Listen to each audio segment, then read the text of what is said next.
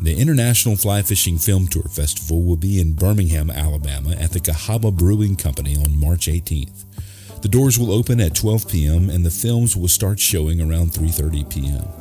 The film tour is hosted by Deep South Outfitters and the Cahaba River Keeper. Tickets can be purchased at Deep South Outfitters and online at the Fly Fishing Film Tour website. If available, you will be able to purchase them at the door on the day of the event. Several of our guests from this current season and some past seasons, like Mary Beth Meeks and Matt Lewis, will be featured here at this event. They have a film that's really incredible. But we will have a booth, so we would love for you to come by and see us on March 18th at the Cahaba Brewing Company.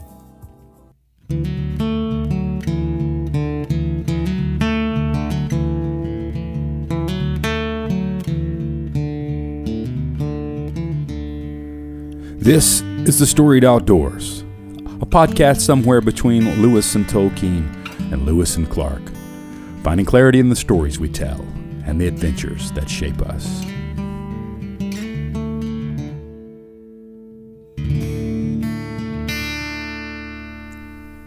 Welcome to The Storied Outdoors. My name is Brian, and I am joined by my co-host, as always, my good buddy, my pal, Brad Hill.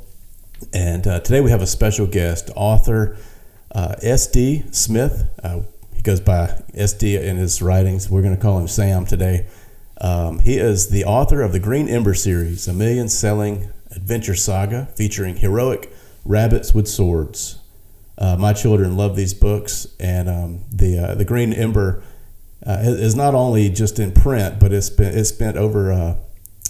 spent some time as the #1 best-selling audiobook in the world on Audible. He's got a new novel that he co-authored with his 16-year-old son. It's a thrilling fantasy called Jack Zulu and the Waylander's Key. Sam's stories are captivating, and people all across the globe are reading them. I met Sam in Hutchmoot. I actually started following him a couple of months before that because I was looking for books for my son and for my children that were wholesome books, that were faith-based adventure books, not just something that would be run-of-the-mill. I wanted something deeper, and I found Sam online, and I just started following him. Then lo and behold, I met him at Hutchmoot, and Sam not only writes books, he's the founder and owner of Story Warren, a publishing, events, and IP development house based in rural West Virginia. Sam lives in Grandview, West Virginia, with his wife and his 4 kids. So that's the formal introduction. I want to get into how I actually, my real introduction to Sam is I sat in one of his sessions at Hutchmoot, and it was on writing, and we started talking about this little book called Leaf by Neagle, and by J.R.R. Tolkien, and that book has since really impacted my life. But I had Sam was making a comment in his talk about how if God is prompting you to publish something or to write something or to do something creative and you're not doing it, it's pride that's keeping you from doing it, because you're saying that you know better than God. And I went up to him afterwards. I said, Sam, it's not. I don't feel like it's pride. It's fear. Like I'm afraid to get it out into the world. And he looked me dead in the eye and said, well, that fear comes from pride. And I said, okay. Well, I'll get on writing that proposal, and not long after that, I wrote a proposal to get a book published, and I was rejected, but it was getting it out there that was, I felt like being obedient, and that book later became a self-published book. And also talked to Sam about publishing. He said, "Oh, publishing, that's not the hard part. Just get the thing, write the thing. There's plenty of ways to get something published." So that's my introduction to Sam. Appreciate your impact in my life over the last few years and my children's life. I've got your book right here. You inscribed it in the beginning. It says, "To Charles and Perry, it is what it is, but it is not what it shall be." So, Sam, thank you for joining us. It is my pleasure to be here with you guys. Thank you for having me. I'm starting to get kind of scared with all those stories because I don't. I didn't remember what we talked. I mean, I remember what that talk was about at that conference. I didn't remember. I remember saying something about like Tolkien can't write like me. I think that was maybe my. Yeah, I wrote that down too. Speaking of pride, I think that was. I should have gone into that with a little more fear, probably fear and trembling for saying that. But I do remember that talk. I think Lanier talked about Leaf by Niggle because she's smart enough to understand it. But I think I was like gave my little sort of hillbilly slight on that one a little bit and tried to just like set her up, I guess. I was like the opening act. I was kind of warming people up, and I think she delivered. She's brilliant. Lanier that was a great duo. Y'all did a great job together. Thank you. That's I like. There's something I've seen several times, like in bios and I think on your website. This idea of new stories with an old soul. I love that, and also, I mean, we've spent times with James Whitmer's a former guest of our podcast and turned into one of our friends over the past couple of years, and I know he works with you guys at Story War, and we love James and the work that he does. Yeah, he's a good egg, old James. Yeah. Love that guy. He's a wonderful fella. And new stories in an old soul. Yeah, I like that. I made that with my bare hands. There you go. I was very proud of that. Well done. Very proud and humbled about that.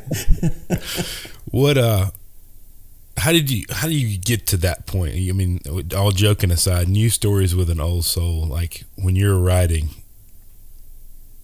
two things: how did you get to where you want to write new stories with an old soul, and writing in general? What was your introduction into really going, I think I want to be a writer? Well, that's kind of a long story. I think started when I was a little kid. I think I was just fascinated by stories, and my mom would read us books, and then I had a teacher, and particularly in first grade, who read us some books. She read it, and one that stood out to me was she read Little Women to us, and Little Women had Jo March, who was a writer, and for some reason that clicked with me as a like, oh, that's a possibility or something. I think I thought of I lived honestly like way up in the woods in a holler, like we lived in the basement of a log cabin that my dad was building that he actually never finished. We went to the mission field before that was finished, but we lived, we would say so far back in the woods that nobody lived behind us. That's what my dad said. And when I was a little kid, I thought that was true, which was like kind of cool and sci-fi too. I was like, oh man, that's neat. Like really? Like if I kept going back there, but I went very far back in the woods. I never ever saw anybody. So,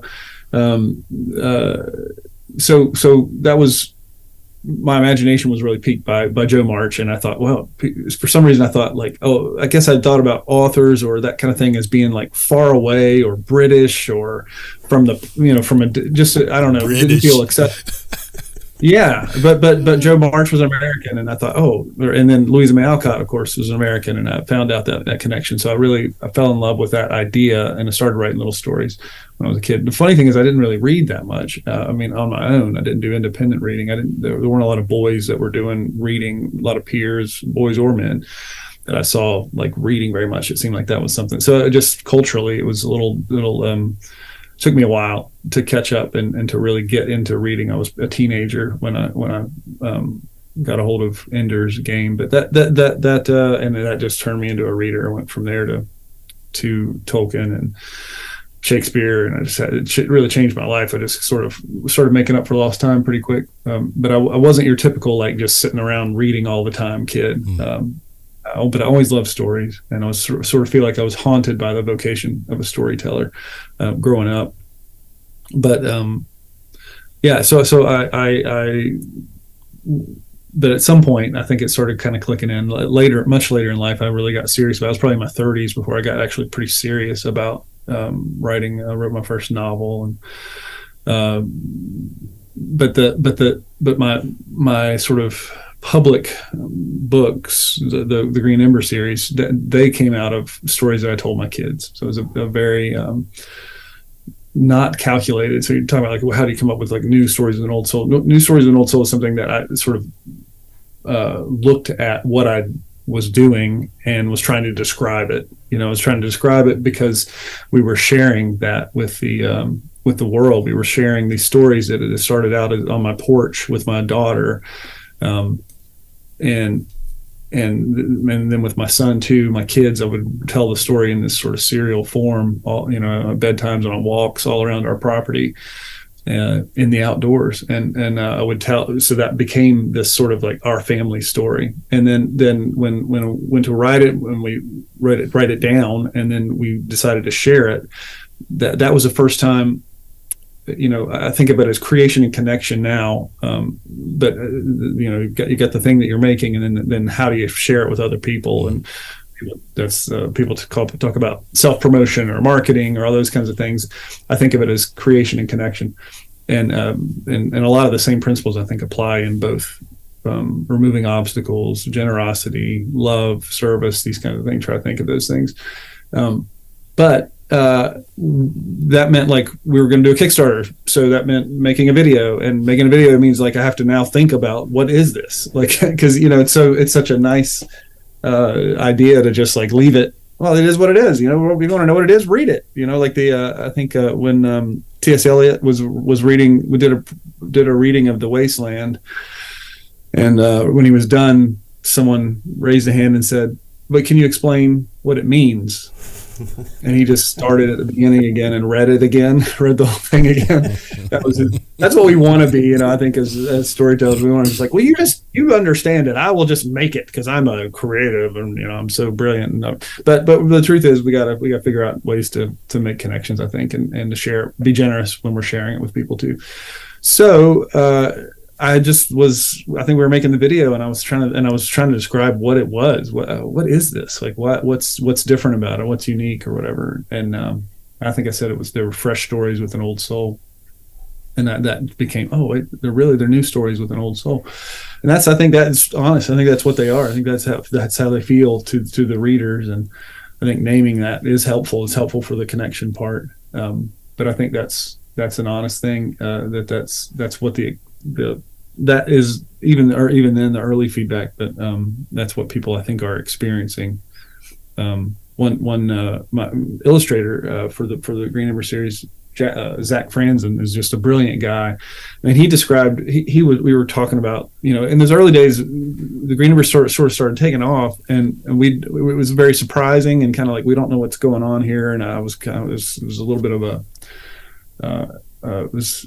a little bit of like whiplash, kind of like we didn't expect it to do what happened. There was just a lot more other families kind of like us that enjoyed those kinds of stories, and we didn't know what we were doing. So he was trying to sort of explain it, and he explained it as in like the publishers aren't publishing a lot of books with those sort of old virtues and that kind of thing, so that he felt like those virtues themselves were sort of like trapped in amber, or they're like museum pieces, that if you want like the stuff about Little Women or Anne of Green Gables or these kinds of stories, like they're kind of old, they belong to the past, and sort of the virtues associated with them, the moral imagination associated with them, kind of belong to the past.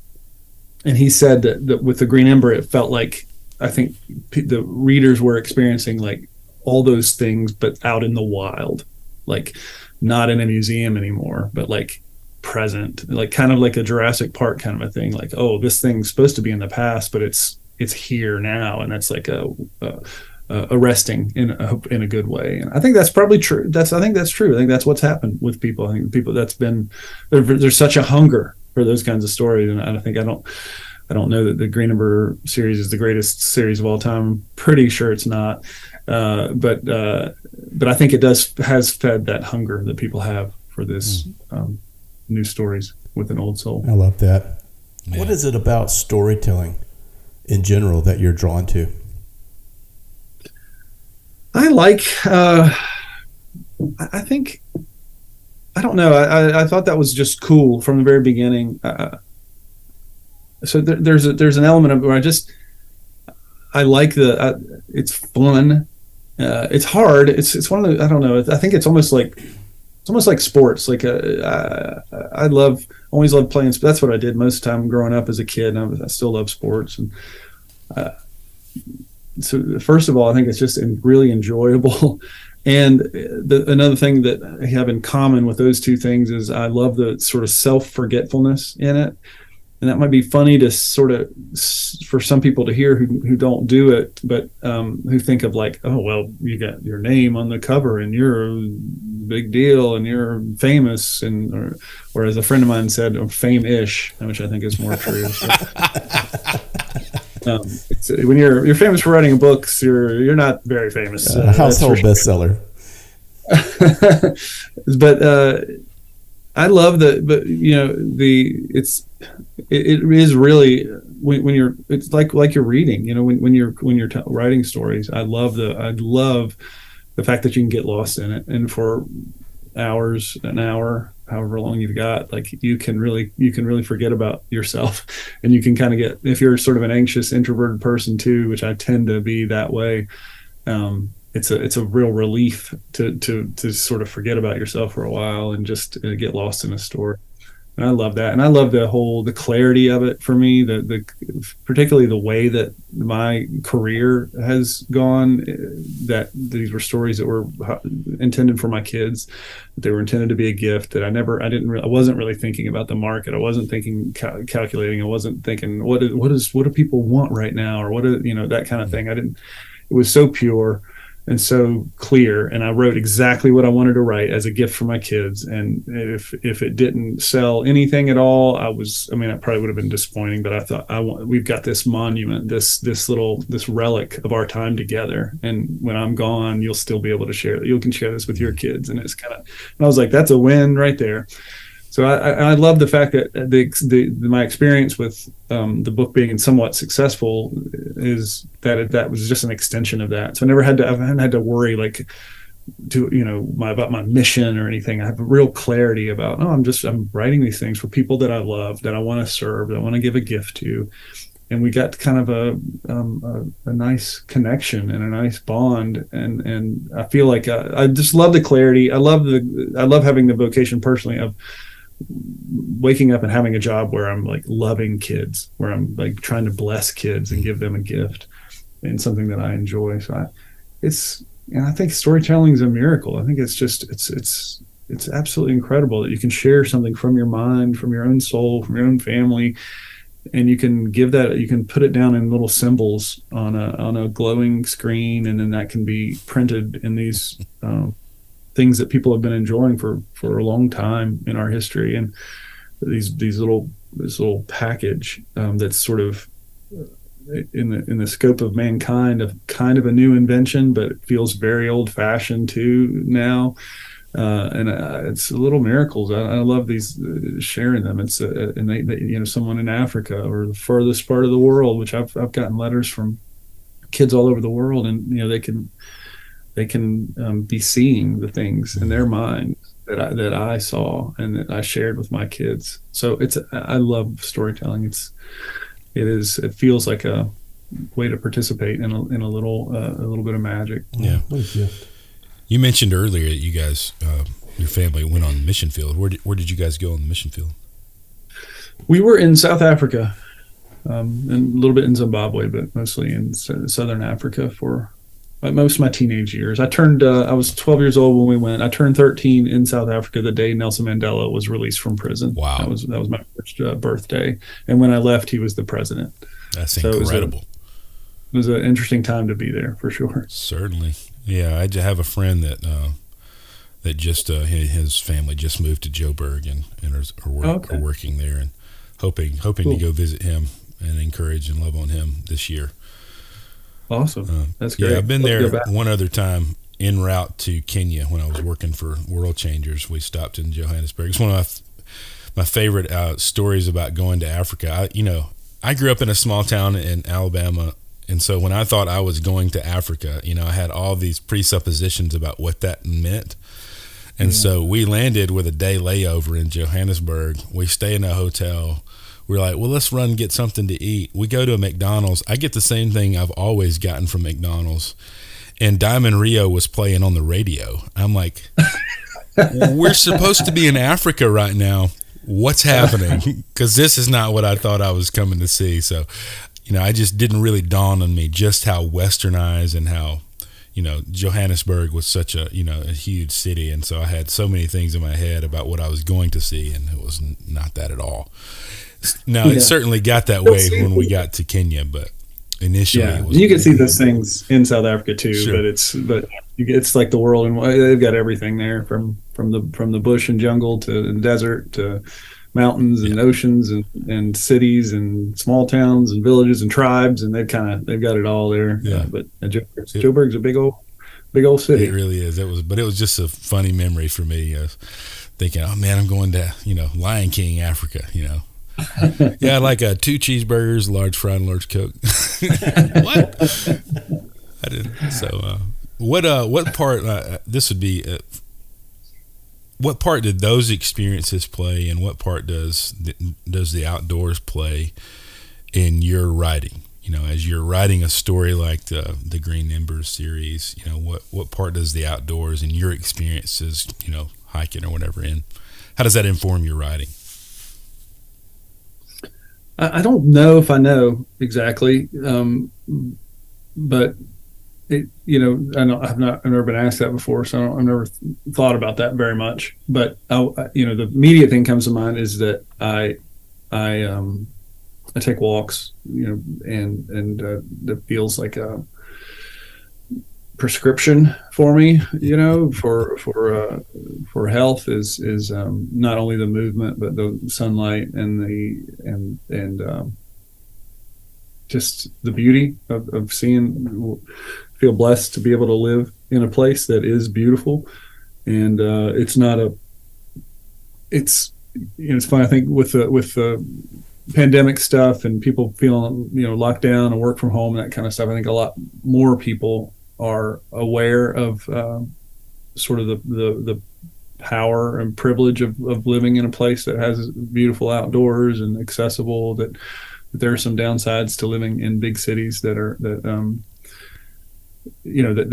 sometimes. I heard a guy at a writing conference that down here in West Virginia. This guy convenes this incredible conference called Hope Words, and he was talking about. He said, our back door, outside our backyard is many people's dream. I mean, just talking about the sort of the surprising beauty and sort of people don't think of anybody as having like an advantage for living in West Virginia, but he's like, we live in a place that's like a playground for a lot of people who live in a big city. So I love it here. I love West Virginia. We live pretty close to actually what's now a national park. It's the newest national park, and it was just a state park till pretty recently, but I walk up to that, and I live in a place called Grand View, and there's a beautiful overlook there, and there's hiking kind of trails, and there's an outdoor theater there where they have plays, and it's a beautiful place, and that's close by. But just walking, just almost anywhere you look, it's just there's beauty everywhere around here. So related to writing, I think it's funny. I don't think about it very actively because it's kind of one of those things like I just sort of assume it's there all the time for me. I love it. I love West Virginia. My we're very we're sort of a little bit nutty about I think West Virginians get a little bit of I think this probably happens with Alabama too, but we get a little bit of a chip on our shoulders about like people making fun of us or overlooking us. Nobody. So we've got a little bit of a like, okay, make fun of us, but we're very proud of who we are and what we can be. And the truth is, we got lots of challenges in our state, but there's a lot of good gifts too.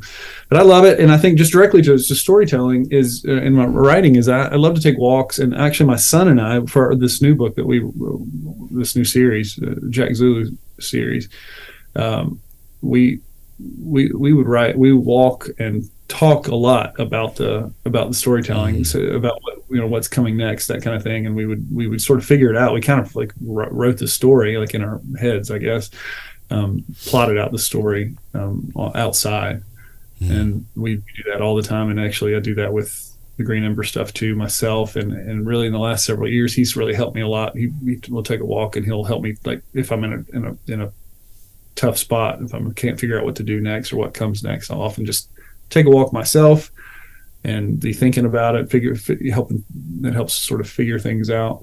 And then often he'll help me with that as well. He's got really good story instincts, and it's been awesome to work with him. But yeah, a lot of our work happens outside. It's kind of the office in a way, and just the importance for people who are storytellers, or people who are in the creative fields who are sitting on backsides in chairs for long periods of time. You got to move. You got to move, and if all you've got is somewhere indoor to go, that's great. That's good. That's a good start. But if you can combine that with fresh breeze and sunshine and mountains and trees, then that feels like it feels like an unfair advantage. So I guess I think if people think of I'm in many ways, it would be, there's a story to be told to say, oh, you're a writer in West Virginia where you don't have a lot of peers. It's not like Nashville or LA or New York where there's just writers everywhere and all kinds of creative people. So you're isolated, and that's really tough. There's a story to be told about that. But I like the story of where I've got incredible beauty right at hand, and that this is an unfair advantage for me, that living in a rural place, the county. You said rural West Virginia earlier, and that's like West Virginia, and that's the same. You can say rural or you can say West Virginia. It's the same thing. It's all rural. But I think of it. Hey, that's an advantage. I love it. That's a gift, and that's cool. That's how I approach it. Well, you're touching on this writing process, walking in the woods. I love that Lewis and Tolkien did that. They took these long walks, and especially. Yep. Some of them were together.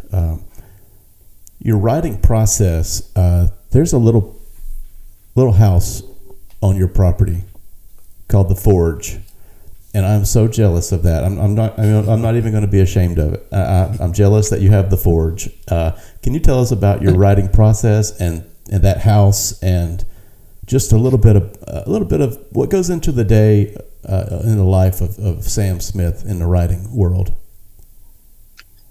Well, house is a very grand term. It's not much more than what you can see on this video screen. It's a shed. It is a garden shed. And that's what it was when we. Are you in there now? Oh yeah, cool. Yeah. Yeah, this is the Forge. It's tiny. It's really small. I love it. It's great. It's about 10 feet from my house, so my commute sometimes gets a little rough, but I do my best to get here on time. But it's not far from the house. And when we bought this house, it was just like a garden shed and had a bunch of tools and stuff in it, and it's great. I love it. It's a wonderful little place. It's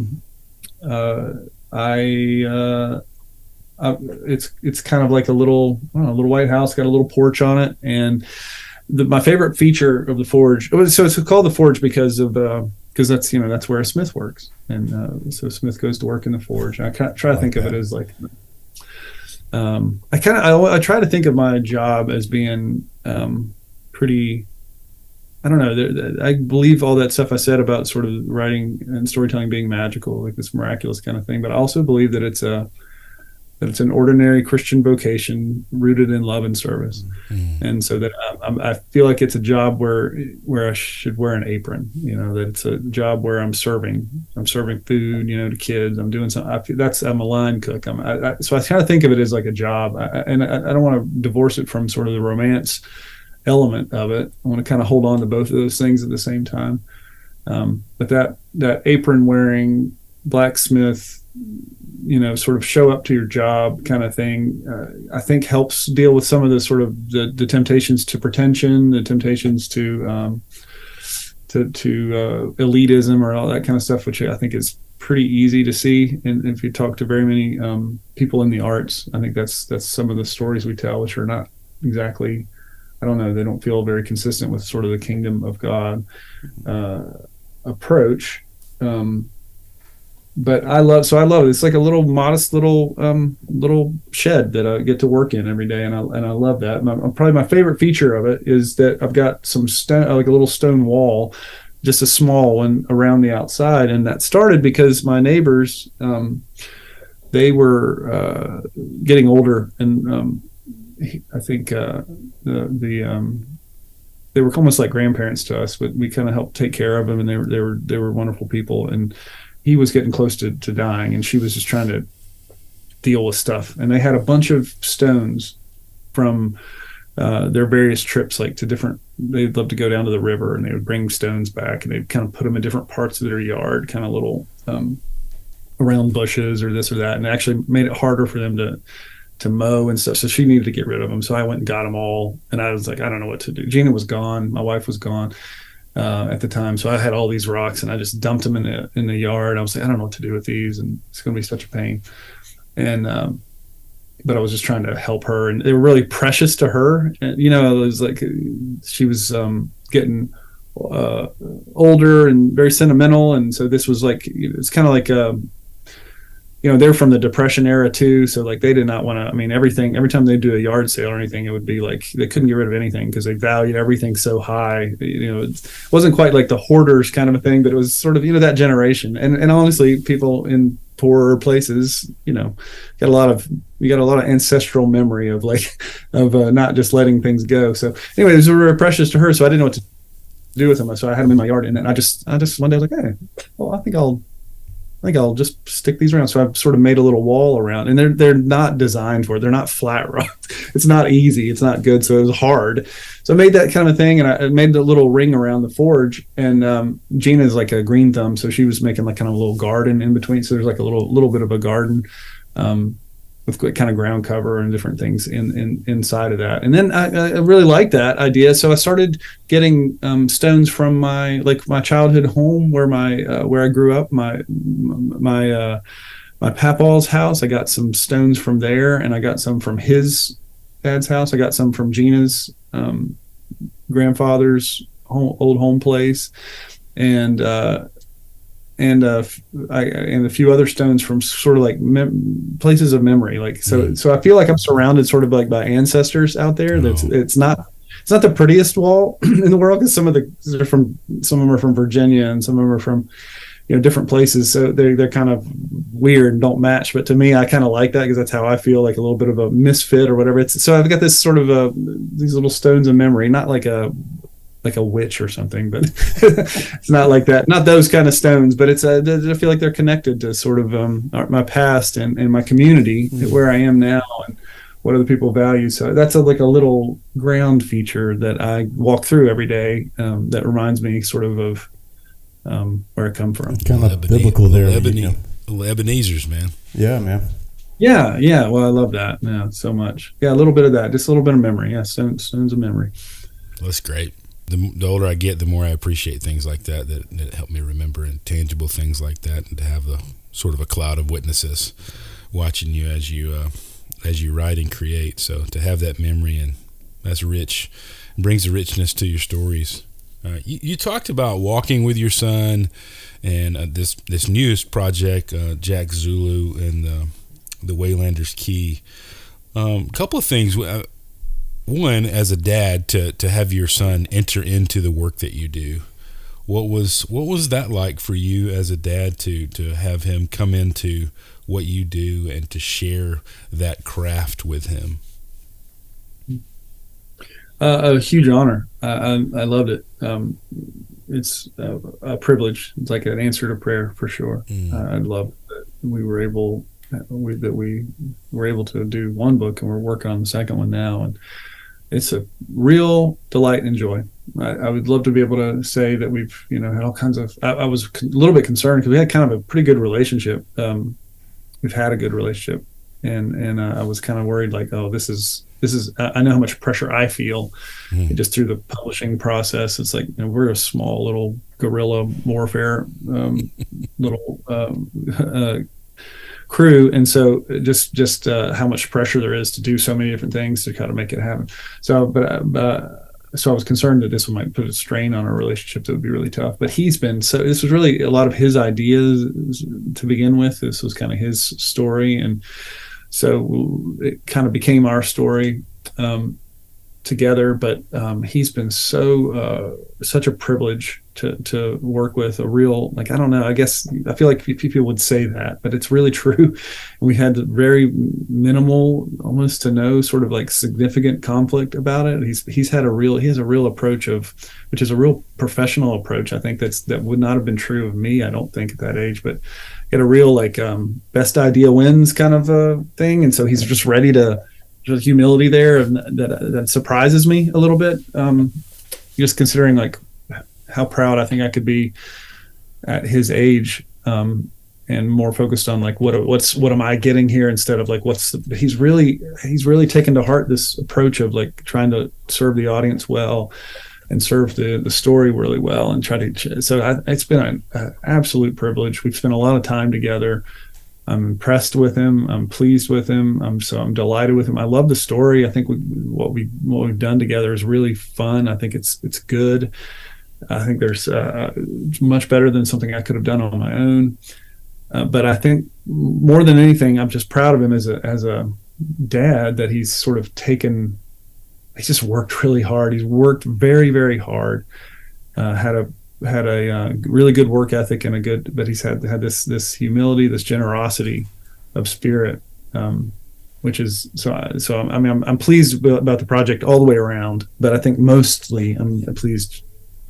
I'm proud of him as my son for what he's doing, and it's an absolute privilege, because I'm not wealthy, so I don't have like a lot of, hey, here's a bunch of money. I'm not I'm not super technical or something. I don't have like this sort of, I can give you my ability to sort of code or to fix cars, or I'm not, I'm trying to think of the things I'm good at. Like, he knows how to play soccer, because, that's I'm good at that, or sports or that kind of thing. And knows about history and theology, some of these things I can give, but this is like something that, it's my profession, my vocation, and sharing that with him has been being allowed to give that to him. Take your son to work with you and mentor him and give him, walk him through all these kinds of things. It is a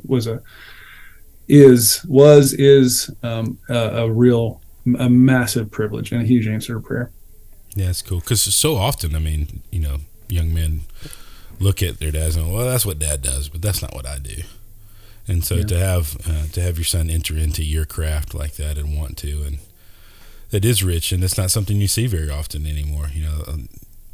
Apprenticeship, and a son doing what the father did, and so to see that's really cool. So I'm sure that is, a joy and something that you look forward to. That's cool. Mm-hmm. Sam, we like to call this podcast a digital campfire. Brad kind of came up with that term, and that's what we're doing. We're sitting around, we're telling stories, we're swapping stories. If you're sitting around a campfire and everybody's swapping stories, what is your go-to story? And would you like to share that with us? And it could be from the outdoors, it could be personal. Whatever. We love hearing stories. Maybe the untold story. If that's something, would you share something with us? Sure. I don't know. For some reason, what pops in my mind is, you kind of heard a little bit of our care for as a family. Like, we love this state and care about our heritage and that sort of stuff. We had an uncle who was doing a lot of research, doing this sort of family history, sort of genealogy kind of stuff. Mm. And he traced our ancestors back. The first ones that came over, they were Scots-Irish. And I found out that you're not supposed to say Scotch-Irish. That the Scots do not like that, apparently. So we're supposed to say Scots-Irish now. So I didn't know that, but I've learned. And so when we were growing up, we always thought we were Scotch-Irish. But anyway, the first people that came over, one of them was tape. We're talking about tape here. Yeah, exactly. Not a drink, not a tape. I don't know what it is, but Scotch-Irish is something you get at a bar, I guess. So they were Presbyterians who came over. One of them was a pastor named Samuel Smith, and one of our oldest ancestors for the Smiths who came. He had some land, and he's buried up in Pennsylvania, and we found him. And there was kind of a trip of these many generations kind of going up there. Papa, Dad, my oldest brother, his oldest son. I didn't have any kids at the time, but his oldest son, I think, was probably 8 years old, something like that at the time. His name's Noah. So we went up, everybody went up there, and they're visiting, seeing the old house, seeing the old, it's kind of, it's sort of a fascinating connection to our family history. And they eventually go, and my oldest brother's walking with his son, 8-year-old son. They're walking through the graveyard, and he's kind of like, this is they've seen Grandpa David's funeral, or not funeral, his headstone, and it's been a long time, and he's walking through there, and he's kind of thinking, this is a real teachable moment, this is for us. And he says, son, all these folks, all these names that you see, they all lived, they loved, they enjoyed, they feasted, they had sorrows, they lived their lives, and they're not that different from us. And he said, now, son, someday we're all going to end up here. And son looked up at him and said, in Pennsylvania? And it said, for a West Virginia loving boy, this was devastating. He was meant, we're all going to die someday. Right. We're all going to, but this boy, that shows you how crazy we are about our state. But this kid was just devastated. Like, we're all going to end up. This is still like terrible theology, but that's a little story just to demonstrate how crazy we are about our state. How deep the idolatry goes for us. Oh, I love it. I love West Virginia. I mean, I've driven through there. I've actually been Snowshoe, West Virginia. We've been snow skiing before. And every time I've probably been to Snowshoe 6 times. Every time we go up there, that's not too far away from me. Oh man, that is some beautiful country. And every time I go by there, I'm like, gosh, I wonder if there's a fish in those little streams that you separate the road from the houses. That was just beautiful country, man. You have a right to be very proud of where you come from. It's pretty down there, the Snowshoe area, the Marlinton area. We live closer to Snowshoe, which is another ski resort. But that's not too far away. It's probably an hour and a half, 2 hours maybe away from us. Very cool. Always slow down when we see those streams, don't we, Brian? Yeah. That's my father-in-law, who's a fly fisherman as well, is just, I mean, he almost drives off the road, I wonder what like, good spot. Picks up a little bit, or it's down, or he's monitoring all the time. Absolutely. That's great. I saw a while back, I guess it's a year ago, speaking of, we talked about Hutchmoot earlier. I saw where you got to hike with Kevin. Oh, yeah, Kevin Chandler. Well, yeah, he's a good buddy. What was that experience like? You have any reflections on that experience and that hike? It was painful. He was heavy, and irritating. He's right there, he's right there in your backpack like a Yoda, and he's just he's saying things aren't as maybe more enigmatic than Yoda. No, yeah, Kevin's Kevin Chandler. Yeah, look him up if you haven't looked him up. We carry Kevin. He's a fantastic fellow. Has he been on your podcast? No, he hasn't. We've thrown that idea around though. Yeah, it'd be cool to connect with him. He's great. He loves getting outside too. It's part of his whole story. But he's an awesome guy. But yeah, he'll get in a backpack because he's not able to walk. But he usually uses a chair. But to get places. and he's kind of small too, so he kind of fit. But it is, I loved it. That was a privilege. That was right up here, right at up at Grandview, and really close to my house. But we walked around, hiked around. And it was an awesome time. I love spending time with Kevin. He's talk about an inspiring dude. You know, we're some of us are people who are like maybe reluctant, or it's hard to get us moving or that kind of thing. And here's a guy that's got every limitation you can imagine. And he's just like, that's not going to stop me. I'm going to go to China to see the wall. I'm going to go to these islands in Ireland and all over Europe. And I'm going to go to hillbilly West Virginia and go around. He's an awesome guy. And it's inspiring to me to think about some of the limits that I either put on myself or actually have as being opportunities for growth and adventure. And I love that guy. Speaking of adventure, we like to ask our guests, what's your next adventure? So you might like to ask that, but do I like to answer it? I mean, I don't know. We don't know the answer to that.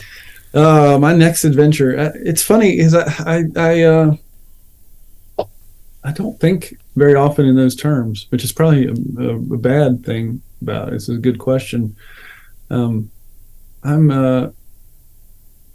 I don't know how much of I'm a little bit of a homeboy, and so I like being home. I'm going on tour pretty soon. I'm doing a book tour, which I think would be considered an adventure to. Absolutely. It feels, I like it because I get to meet a lot of kids, and it's fun. I also like being home with my family, and that feels like the biggest adventure to me. Really, is I love. I don't know, man. I'm sort of a fan of like thinking small. I know everybody's like, think outside the box, think big, and all that. And I'm a little bit naturally inclined that way, to sort of be a big dreamer and everything. But there's some romance to me in thinking inside the box. You know, inside the box is my family and my community, my church, my town, and I want to be here. This is not a place I feel a need to escape from. I feel like it's a place I want to escape into, and I want to show up to. And that's part of what the Jack Zulu and the Waylanders Key is about. That's really part of the theme of the story. And I think it's really influenced a lot by Chesterton in Orthodoxy, and this whole the about gratitude and wonder, and about receiving where we are. So I feel like my biggest adventure is here at home, and I've got these precious human beings, all four of them, still in my house right now, and that won't be for very long. I've got a 19-year-old, a 17-year-old now, a 13-year-old, and a 10-year-old, and I not that that's my whole life. You know, that's not an idol I want to worship or anything, but these people are a stewardship that I want to receive and do a good job with. Like, even more importantly than sort of becoming, scaling my business, which stuff I care about, I think about, I want to do a good job. And there's a lot of opportunities that we've had to sort of take next level sort of steps in whether that's making films or doing this kind of thing. And I don't know, that's not the goal of life. That's not the whole thing. So there's a big part of me, and I hope that I'm not immediately contradicted by my actions in 6 months or something, but my heart is really in to this adventure and with these people. And I think that I don't want to run away. I don't want to escape the life that I've been given. And I don't want to always be envying or longing for, like, if I just had a little bit more, or if I just had my neighbor's car, or someone who lived in a bigger city, or someone else's. I want to be content, and I want to receive. So that sounds corny, maybe a little bit, but I that feels like the biggest adventure for me is a modest, grateful receiving of what I've been given, and a real, like, sort of intentional exploration of, like, what I'm actually called to. And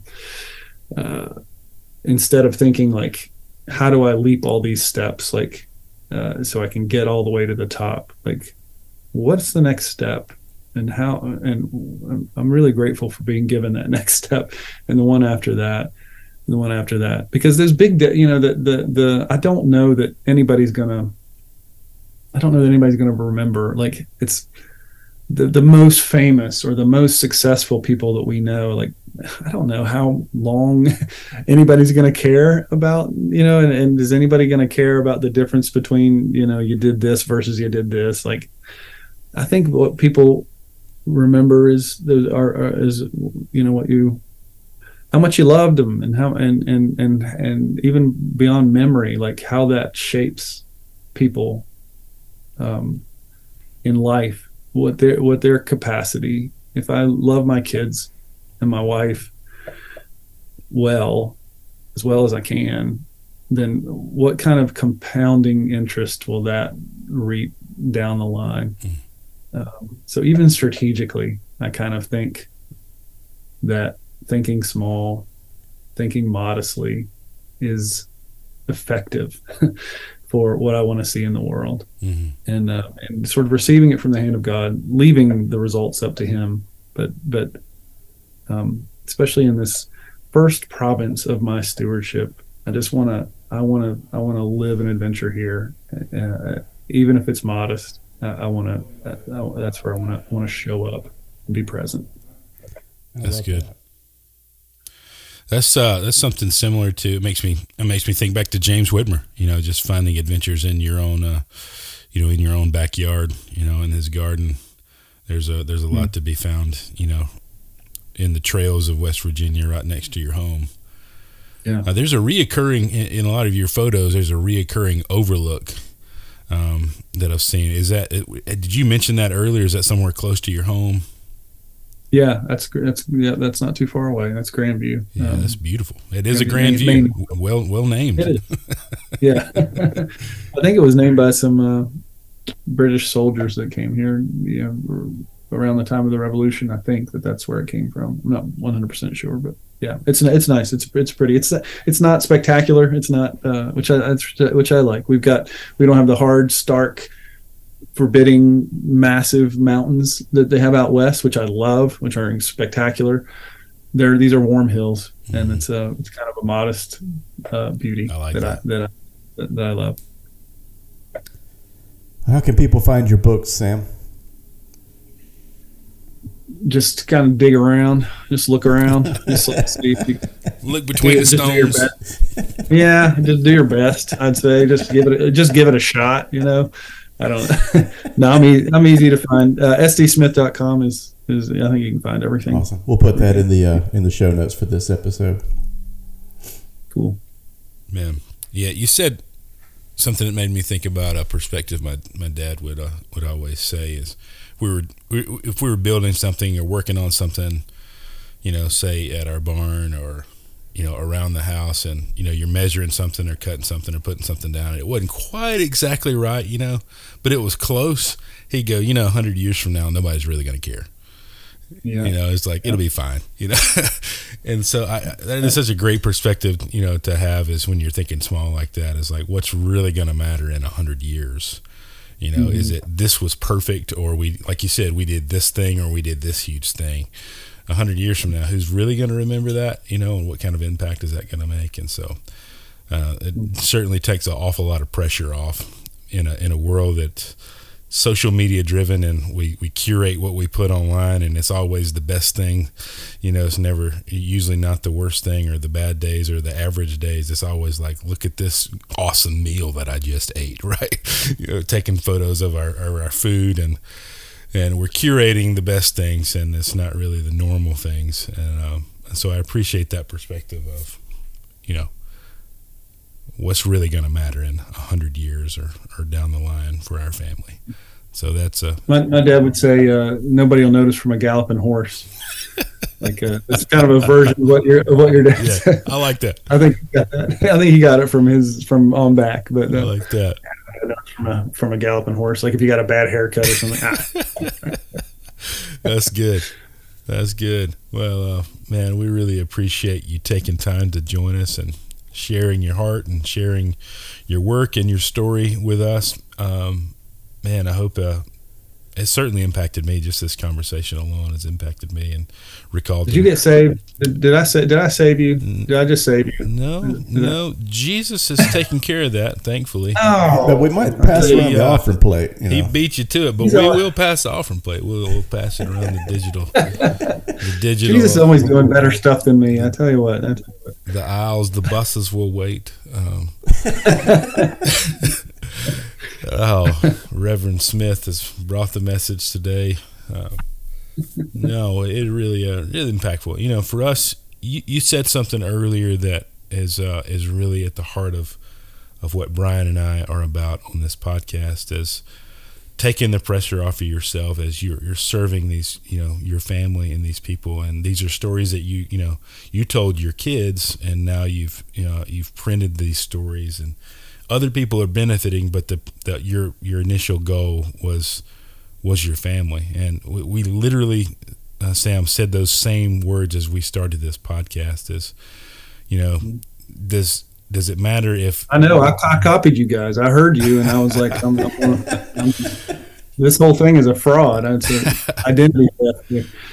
But it's just for me, it's very encouraging, you know, to hear that and to go. For me, it's reassuring that we're on the right track, and that's if we tell our stories, we write some of our episodes are essays that we write, or stories and reflections on our own personal experiences. And if no one ever hears that, but my children and Brian's children are able to hear he and I share these stories, tell these stories, have conversations with people like you, and it's digitally there for them to come back to one day when I'm no longer here, then we've been a success. And that's our hope, and that's our goal. And man, I'm encouraged by that truth, and I hope to see more people. I hope we see more people take the time to go, you know what, I want to leave, I guess the big word would be legacy. You know, what am I leaving for my family and my kids? Does it have to, to be a New York Times bestseller? No, it doesn't. But if it's a treasure for your own family, stories for your own family and your own kids, then, man, what a blessing. I would kill to have some of my dad's stories written down, some of my dad's stories recorded, to have those to come back to. To be able to come back to and hear recordings of his voice would be incredible, And so, for Brian and I, we've been good stewards of that, and going to continue to do that. No matter who listens to it, we know we'll always have our family will have this treasure. So, man, thanks for that reassuring word and your time today to meet with us and to share all of that. We hope all of these things do exactly that, encourage people to do the very same thing, to share their own stories, to have their own adventures in the place that we love to call the storied outdoors. Awesome. Thank you, guys.